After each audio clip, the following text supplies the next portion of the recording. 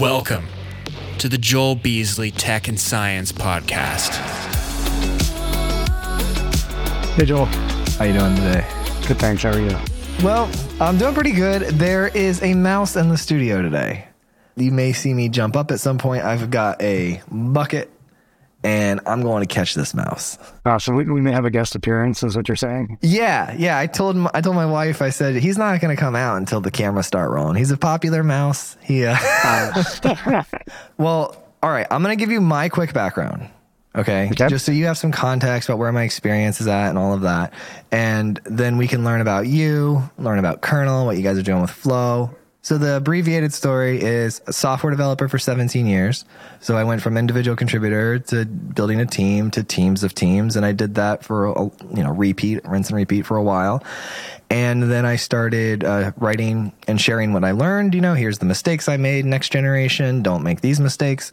And that turned into a blog, turned into a book, turned into the podcast. So I kind of went from software engineer to podcaster to podcast production company owner. That's that is my trajectory. That's how I got to this call today, man. Cool. That's quite an evolution, I would say. And I'm guessing when you started 17 years ago software developing, this is not the end point you imagined. No, I'm not a billionaire yet, so. Okay. Yeah. Still working on it. Cool. Well, I tell you a little bit about myself. So yeah. I did a PhD in electrical engineering at Columbia, and in that I was developing custom camera chips that look at not the color of light, but the temporal properties of it. So how it changes over time. And these timescales are really short, on the order of nanoseconds. And the reason this is interesting is because a lot of biological molecules have properties that can be measured optically through these very short timescale measurements. And so it's a technique called fluorescence lifetime imaging, and it's all based on time of flight measurements. So I had a PhD basically designing custom time of flight chips. And in that, I kind of learned everything from the device layer. So how the PN junctions and diodes that detect the light all the way up to the software layer work. So kind of everything in between, designing the circuits, designing the boards, writing some low-level firmware, writing software. So it gave me this really broad experience to start out with and kind of a good understanding of whole systems. From there, I had a short time at Intel working in their research labs on some biosensing platforms, and then went on to a startup called Quanergy, where I was developing a LiDAR sensor. So going back to my roots at what I did my PhD on and doing time of flight measurement. We send these pulses of laser light out and see how long it takes to come back. So we know the speed of light. That's why you're measuring them. Yeah. I was like, why would anybody care about why light changes on a nanosecond level? So in LiDAR, that's kind of on a microsecond level. So it's different timescales, but same principles. So you're pulsing laser light and looking at microsecond timescales. So I worked there for a few years, developed some detector technology, built up a team, kind of grew that kind of detection team up quite a bit.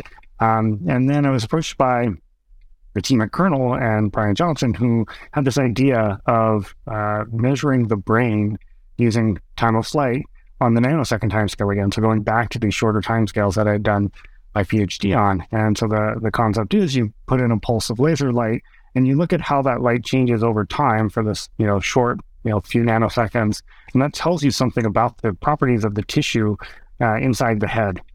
And you can, by detecting changes in those properties, tell what parts of the brain are active in a certain time. And this is kind of a well understood phenomenon. It's been around for many decades. But it had previously existed as kind of racks of equipment in research laboratory and never as a integrated device. And so it sounded like a challenging problem. And I had the right skills. I had the experience building the teams and kind of decided to join and start helping build up that technology and figure out what exactly to build and how to build it and what the right technology stack was and everything along the way to get to what is Kernel Flow today. So it took us about 4 years, a little over 4 years to get here, but we've got something working and we're kind of putting the finishing touches on the production release for later this year. What can I do with it? Okay. It's a great question. So I'll tell you what it does fundamentally. And then we can talk about what that could tell you kind of from an applications perspective. So fundamentals, are you familiar with a pulse oximeter? So you may have like a smartwatch that has like an SpO2 sensor in it, or if you've gone to the doctor or hospital, they clip on your finger. That's a pulse oximeter. It's measuring the oxygen in your blood. And so fundamentally, what we do with Kernel Flow is we generate a map of blood oxygenation across the entire brain. So we're seeing small differences in oxygen in your blood throughout the brain. And what that tells you is what parts of the brain are active. So as the brain does work, or parts of the brain does work, those parts need some oxygen in order to, do the metabolism, to, fire the neurons to produce the function. So Kernel Flow measures that change in oxygenation. And, this is what's called a hemodynamic measurement. So we're looking at changes in hemoglobin oxygenation. So, the hemoglobin is the thing that carries oxygen around in your bloodstream. And we're measuring how much of it has oxygen versus how much of it doesn't. And we use a technique called near infrared spectroscopy. So we use 2 wavelengths of light, which is a spectroscopy component, and it allows us to differentiate the oxygenated versus deoxygenated. So high level, we're measuring blood oxygenation as a map of your whole brain. And, what you can do with that is you can start to ask questions like, what is my brain doing when I'm just sitting, kind of daydreaming, staring off into nothing? And this is what's called, resting state. This is what the brain looks like when nothing is going on. Resting brain face. Yeah, resting brain face. And so it's just like one very simple example. Another is, I think you probably saw some of the work we've done like playing video games, right? So like what is happening in the brain when a person is playing video games? And we have this hypothesis that, we would see actually almost the entire brain light up. Like you're using so much of your brain playing a video game. You're using your motor cortex to control a mouse or keyboard. You're using your prefrontal cortex to plan out activities and how you're going to move or what your next point of the game is.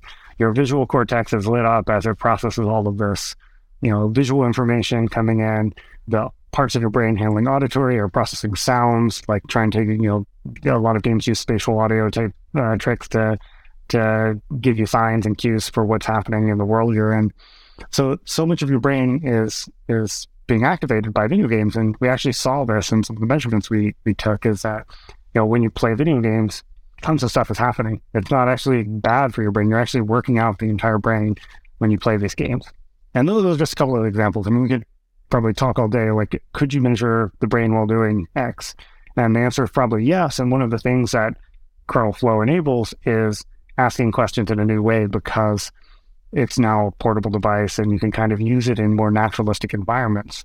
And we could talk a little bit, if you're interested, in kind of what the legacy devices, what the whole history of functional brain measurement was built on, and how those don't really quite provide the same type of experience.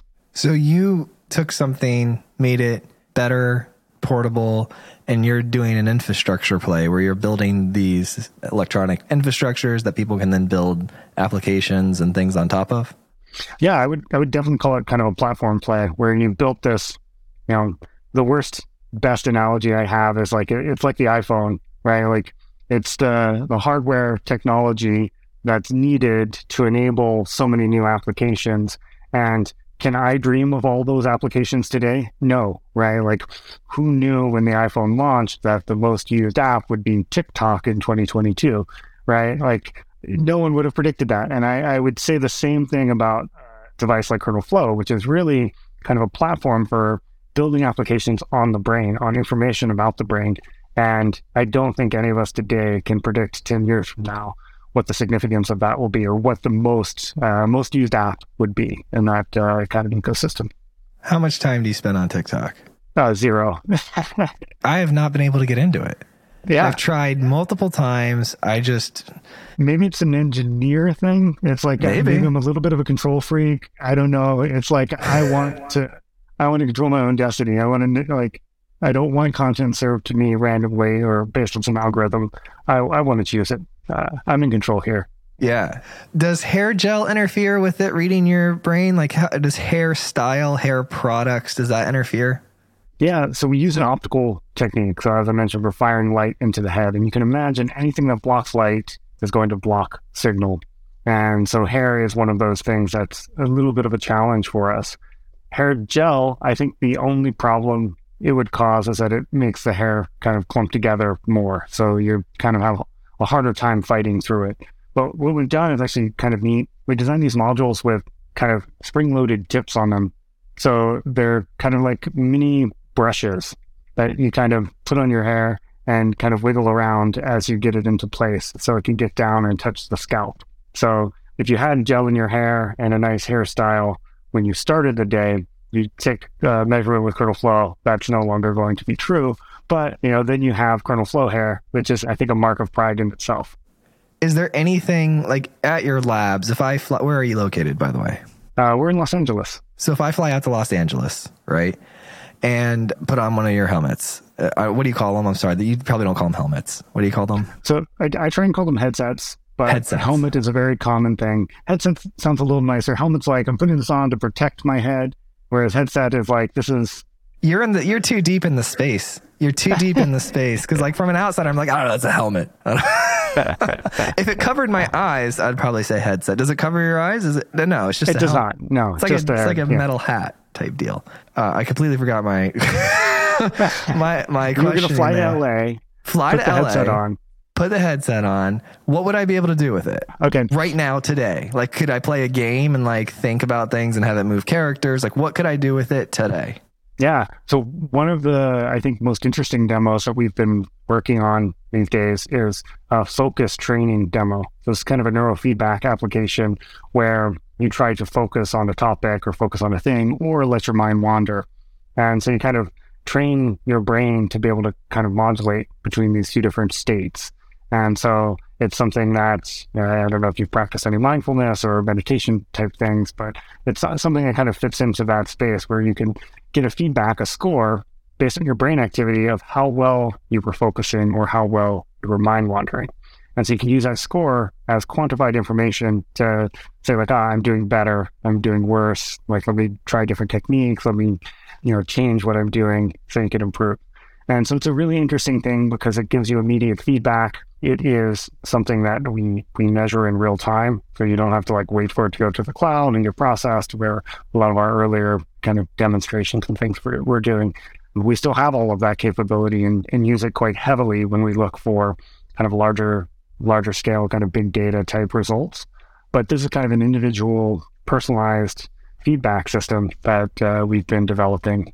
And there are a lot of applications for it outside of just mindfulness, right? Like you can imagine all the things you could do if you could improve focus or improve, some dimension of your thinking, whatever it is, whatever label you apply to it, whether it's focus, mind wandering, attention, stress. I was curious, can you tell if your brain is like tired or fatigued? Because like, at the end of the day when you're just burnt, can you put the helmet on and be like, am I burnt or do I have like some more in me? Yeah, we can't yet. Like we don't have an app for fatigue yet. Kind of our first app that we're building is this focus type of one. But yeah, I think it is possible, right? And the reason I think it's possible is we've done some other things. Like we did a study, it's maybe about halfway through right now, data collection, where we're giving people alcohol and you're looking at, a placebo and then 2 different doses of alcohol up to the legal limit, 0.08, and seeing how their brain changes in response to the alcohol. And what you find is that there are some compensatory mechanisms. So you see the brain activating parts of it to overcome alcohol to an extent. So when you kind of get this lower dose, people on average show this compensatory mechanism. But then at a certain point, close to the 0.08, you actually see that compensation fades. So your brain is no longer able to make up for the impairment caused by the alcohol. And I bring this up in the context of fatigue because it's probably something similar. It's like, I'm feeling a little bit tired. And just push through. You can do it a little bit longer. You probably engage a little more of your brain, overcome some of that fatigue you're feeling. But at a certain point, you're probably just like, all right, like I am completely burnt. Time to call it a day. So we haven't measured it, but I could see it being something within the possibilities of what we could measure. And it kind of parallels, like I was saying, this kind of impairment type of study that we had done or in the process of doing. Nice. And then, sorry, I see the mouse. Oh, do you? By the way, if you were in studio with me, we'd be dealing with this together. It'd be quite fun. I actually had an in-person podcast yesterday, and I'm so glad the mouse wasn't here. Have you ever put this on mice? Have you ever used mice in your testing at all?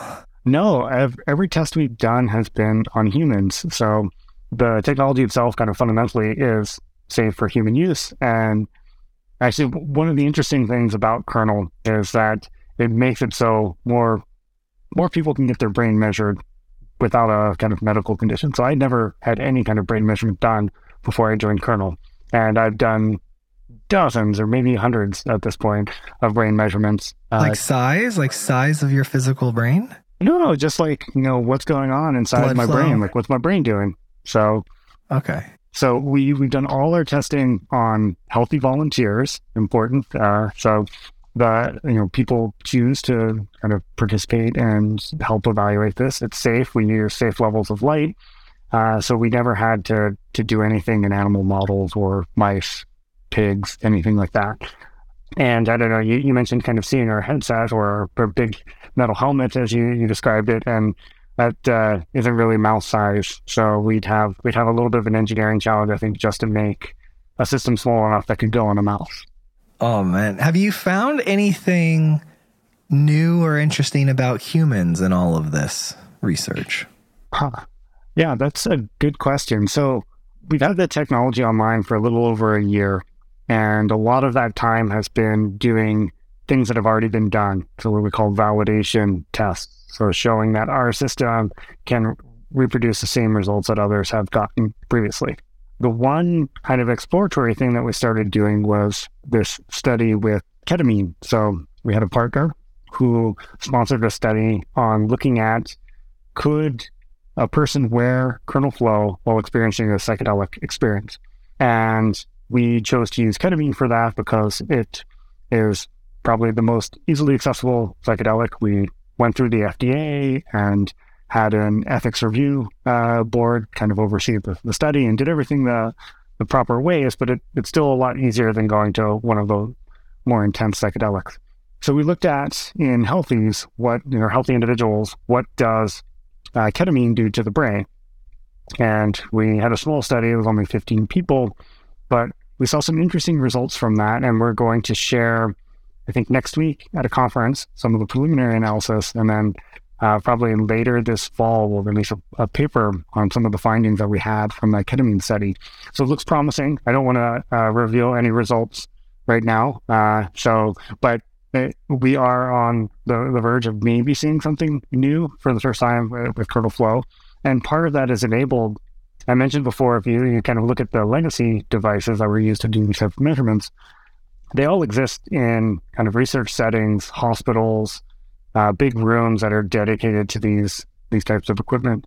And we just took our device to a clinician's office in Marina del Rey who treats patients, and they are able to kind of look out over the ocean and like be in this very comfortable, more natural environment, like, calming, a great place to have that type of treatment done. So we took our device there and did all of our measurements in that setting, and we're able to record data in a relatively short amount of time and get some information about what's happening inside the brain when a person is experiencing a psychedelic trip due to ketamine. And so you're watching the blood flow during the trip.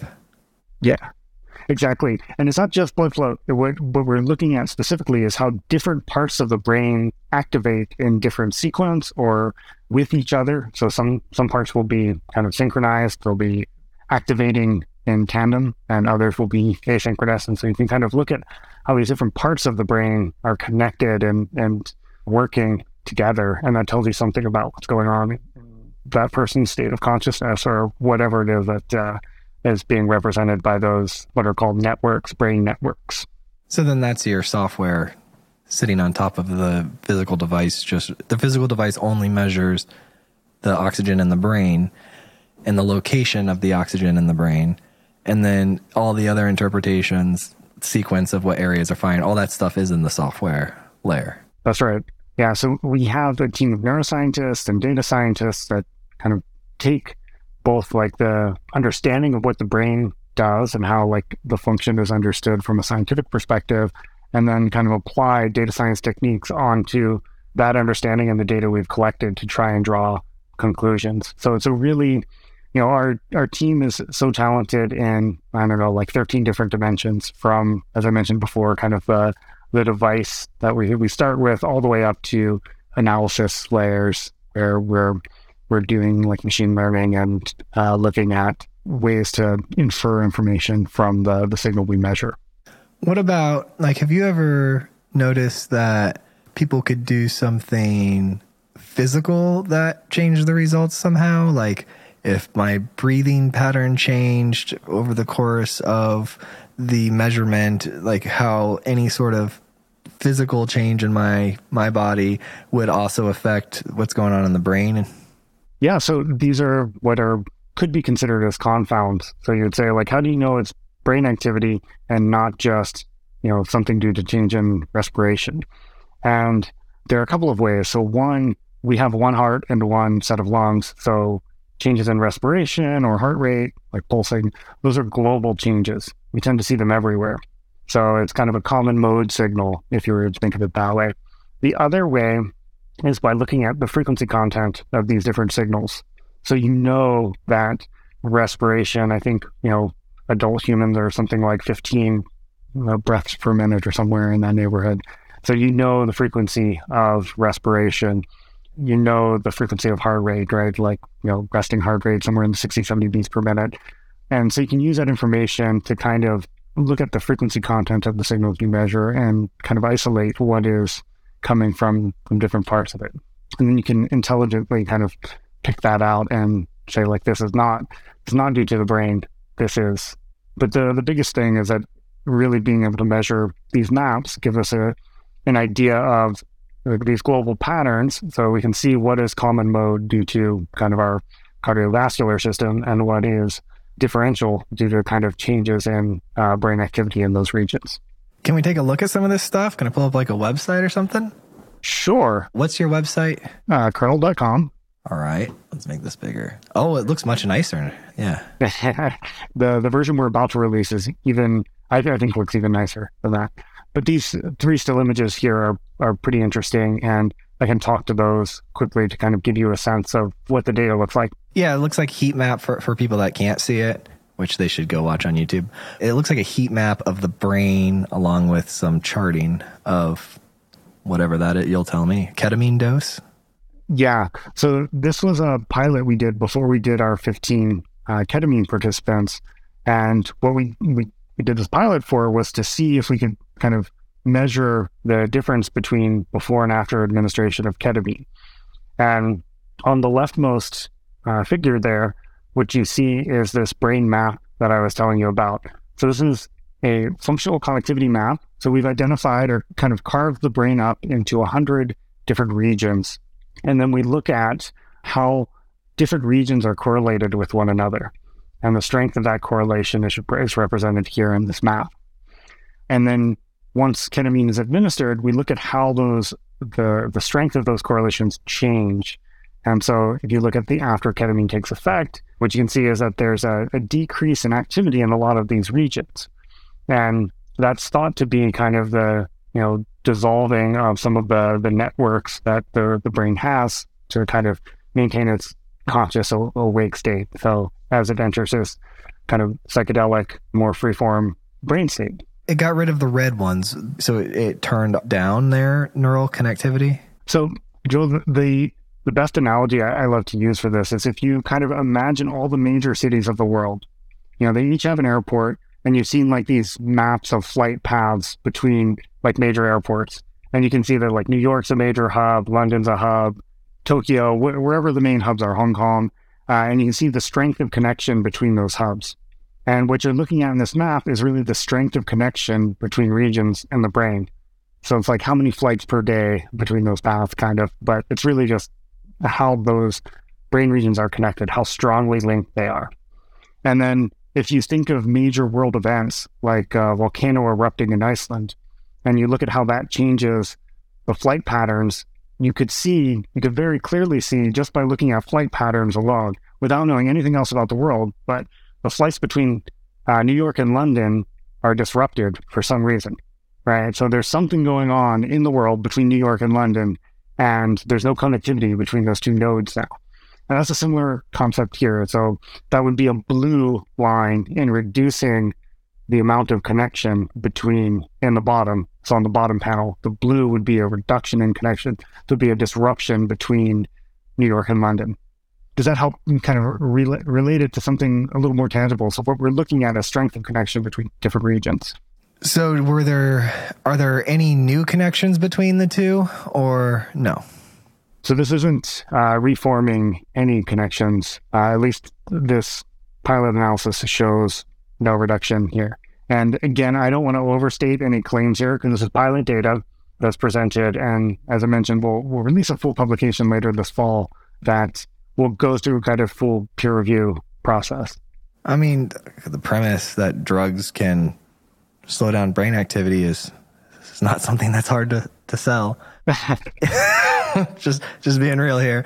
So no new connections. Those are two identical maps. And then so basically it just cooled down the connections. It basically is slowing down the brain the right word or no? No, it's not really slowing down the brain. It's just changing the way the brain is synchronized, connected, however you want to think about it. But it's the strength of two regions working together is this connection. Oh, you're helping me now. I'm starting to get it. Okay. All right. So basically like you could reroute data more evenly. Right. Yeah. So you can think about it as like these red ones are like really deep ruts, and then the drug comes along and it's smoothing over those ruts a bit. So they're a little bit shallower across the whole brain rather than having a few deep ones. Got it. Okay. That's kind of cool. So I wonder if you had somebody wear it while they sleep, if you would get like similar results from the processes of like when we sleep, pruning our synapses and such. Yeah, I mean, that's a really good question. I would say our headset today is not really designed to be worn during sleep. I think we'd have to make some adaptations in order to support something like that. But it would be a really interesting study. And what I hear you getting at, though, is just like, it would be really interesting to see what happens to the brain during blank. And you could fill in that blank with so many different activities. And I would try to argue that Kernel Flow can't solve all those activities today, but it's greatly increased the set of possibilities that you could fill in the blank with just by its new form factor and ease of use. Yeah, you just need to put this out here and let the monkeys monkey with it. Yeah. That's pretty cool, man. You must really enjoy your work. It's great. It's a lot of fun. And, I should also qualify all the information I just said. Like, I'm an electrical engineer. My neuroscience training has been on the job. So,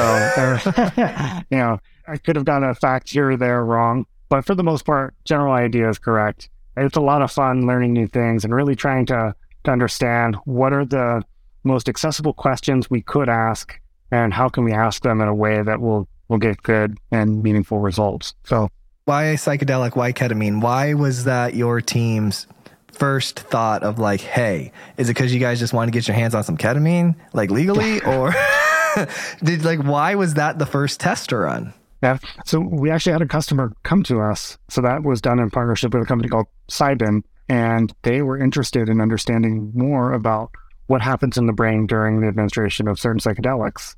Ketamine is not their primary psychedelic. You may guess from their name that they're interested more in things like psilocybin. Yeah. They're developing novel molecules to treat things like depression and anorexia, and they want to understand more how the molecules functionally affect the brain. So this was their first question, is just, can you measure psychedelic effect? Can you measure someone having a psychedelic experience with this device on? Is it safe? Are there any risks? Trying to understand what the landscape looks like. I've been seeing a lot more literature and content around treatment using these sort of psychedelics for PTSD. So it's been, I think, the past like 3 years or so, it's like really kicked up. So the idea that somebody came to you and, did a business with you in order to do some research on this. And I don't know, can they use psilocybin legally now through the FDA, or because ketamine's used as like a vet drug a lot, right? So was it because you couldn't get your hands legally on psilocybin, or? There are paths, they're just more difficult. So you're correct. Ketamine is an approved anesthetic. So if you have anesthesia for surgery, part of that cocktail may include ketamine, even as a human. And it has also been approved in a form, esketamine, for the treatment of depression. And so it's like a nasal spray that's sold. So these are things that are out on the market already and FDA approved. Psilocybin, it's more difficult. It's a controlled substance. So there's a lot more approval and work that goes into doing it, at least in the US. So as a first kind of starter psychedelic, ketamine in the right dose. So you don't want to go to full anesthetic doses. Otherwise, person just goes blank. So it's a sub-anesthetic dose of ketamine that produces the psychedelic effect. Nice. What do we want to get out there to the world? We have like 6 more minutes or so here. I want to make sure if there's any call to action for you guys or any publicity type stuff that you want to get out there, that we do that. Yeah. The big call to action for us is just, if you are working on something that affects the brain and you want to measure what that effect is, and you want to measure it in a quantified way, then, come talk to us. We're very interested in partnerships. We have a lot of things going on with other drugs that are legal in most states in the US, and drugs that are used for treating certain conditions. So all those things are not yet public, but they're in discussions and things that we're planning in the background. I mentioned alcohol as kind of an easy, accessible starter drug. Again, have some alcohol, we can go buy it off the shelf and administer it safely. Again, under oversight of a ethics board. So we're always doing our experiments on humans in a safe and responsible way. So to date, I would say a lot of things that affect the brain have been built on subjective measures, right? Can you tell me how you feel after I administer this drug to you, or after you take this treatment, or you play this video game, or whatever? Can you tell me how fatigued your brain feels today? And at Kernel, really what we want to do is take the subjective out of that and bring in an objective measure, which is directly from the brain, right? So a lot of things, to get these subjective measures, you're using proxies. It's like a survey or questionnaires, or looking at things like, your heart rate, how your heart rate changes, and saying something about how maybe your focus or attention is. And what we want to do is get away from proxies and get straight to the source. Right? So much of what makes us who we are and makes us unique as individuals is in our brains and how our brains respond to things. And, we'd really like to get there and quantify that.